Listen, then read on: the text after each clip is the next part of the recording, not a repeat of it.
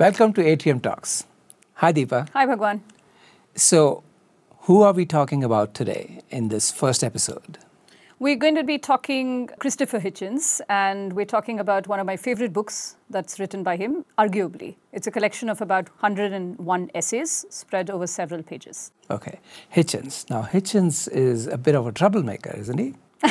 Yes, he is. And it shows up in his essays as well, where he obviously covers a range of topics. Nothing is out of bounds for him. He talks about religion, he talks about political figures, he talks about books and the authors of those books, opinionated insights on every one of these topics. And you can see that he's seeking to provoke. He celebrates provoking. And it's very entertaining, yes. And I can see why you like him.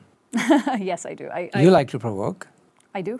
And you like to think about ideas, big ideas. So tell us, what is his major thought or idea? Well, I think it's reflected, in several pieces of the book. He's a very strong polemic crusader for rationality.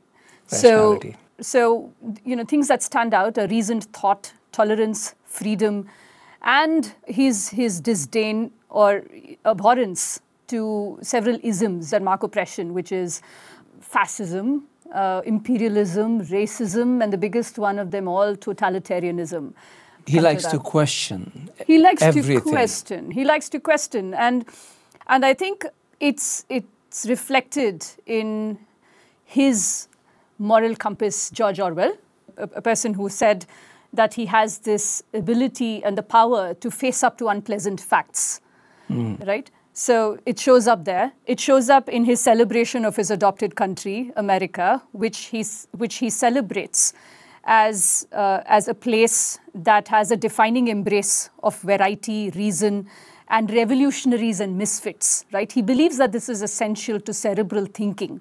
It's the definition of cerebral thought for him, and that shows up in various places.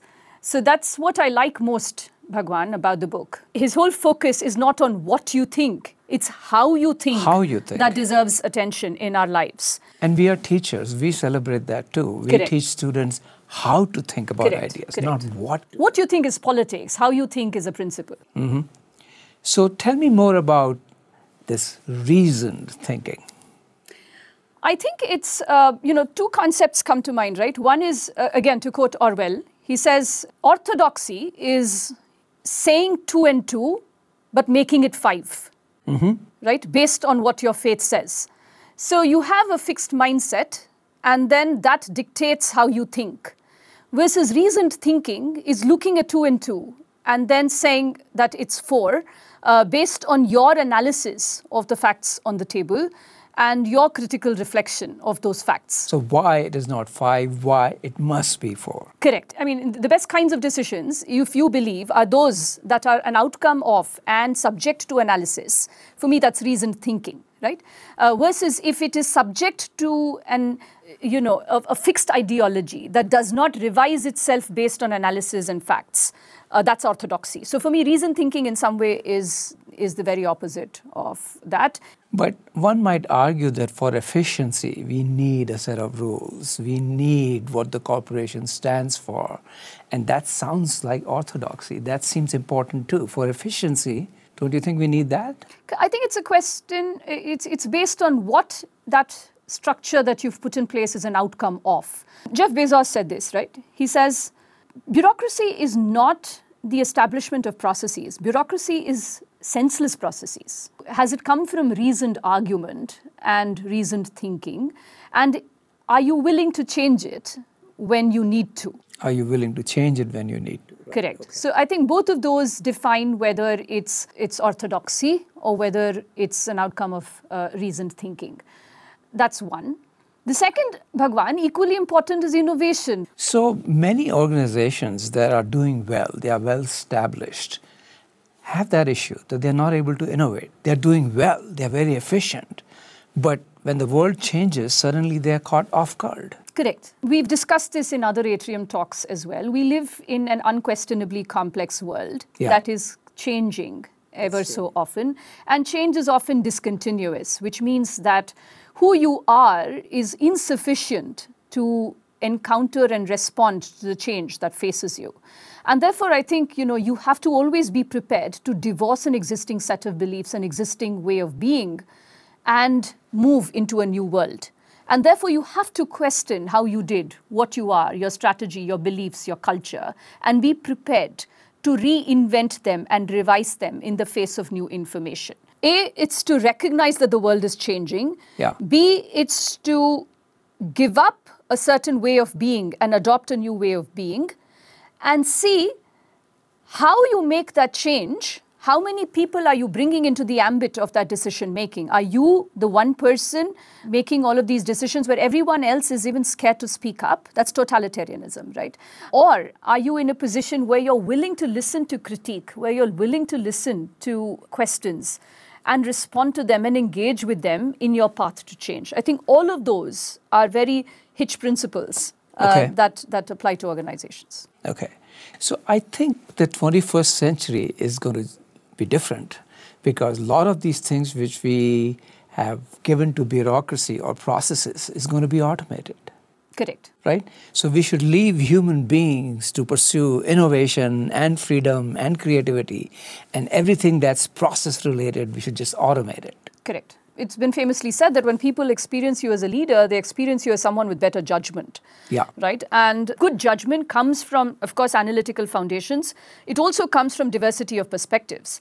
And therefore, the ability to hold conflicting thoughts in one's mind, the ability to process diverse perspectives, the ability to absorb those and then respond with reasoned arguments, I think becomes critical to honing judgment for the new economy. So tolerance, diversity, listening to the other side, that's a very human judgment type of thing. And an intelligent human quality. Intelligent human quality. Okay. But we shouldn't take ourselves too seriously though, right? Yeah, life is too short to be spent with people with a lack of sense of humor. But that's related to this issue of change and innovation, that whatever you think is the way of thinking, don't be hung up on that too much.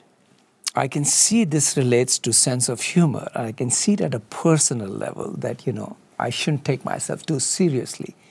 But how can organizations have a sense of humor? Well, governments can have a sense of humor. I hope they should, right? So we talked about this, in an earlier episode when we talked about innovation. We talked about how Feynman used to break into these military codes. And America had a sense of humor when they didn't throw him into prison for it. Yes. So that's, I think, an example of that, right? Where you're able to understand the context and the intent of certain actions of certain people and not take them too seriously, but have a sense of humor about it. Including God. We shouldn't take God too seriously. That's for another episode, Bhagwan. That's for another episode. So Oscar Wilde famously said, I don't want to go to heaven because none of my friends are going to be there. What did Hitchens say? Hitchens said, never be a spectator for unfairness and stupidity. Pursue argument and disputation for their own sake. The grave will supply plenty of time for silence. What I do like what was said about Hitchens, though, Bhagwan, the New York Times, in its review of essays, concluded that if God does not have a sense of irony, he will send Hitchens to the hottest precincts in hell. But if God has a sense of irony, Hitchens will spend eternity in a town that does not serve alcohol, does not serve any liquor, and has no library. Either way, heaven will be a less interesting place. Thank you, Deepa. Thank you, Bhagwan.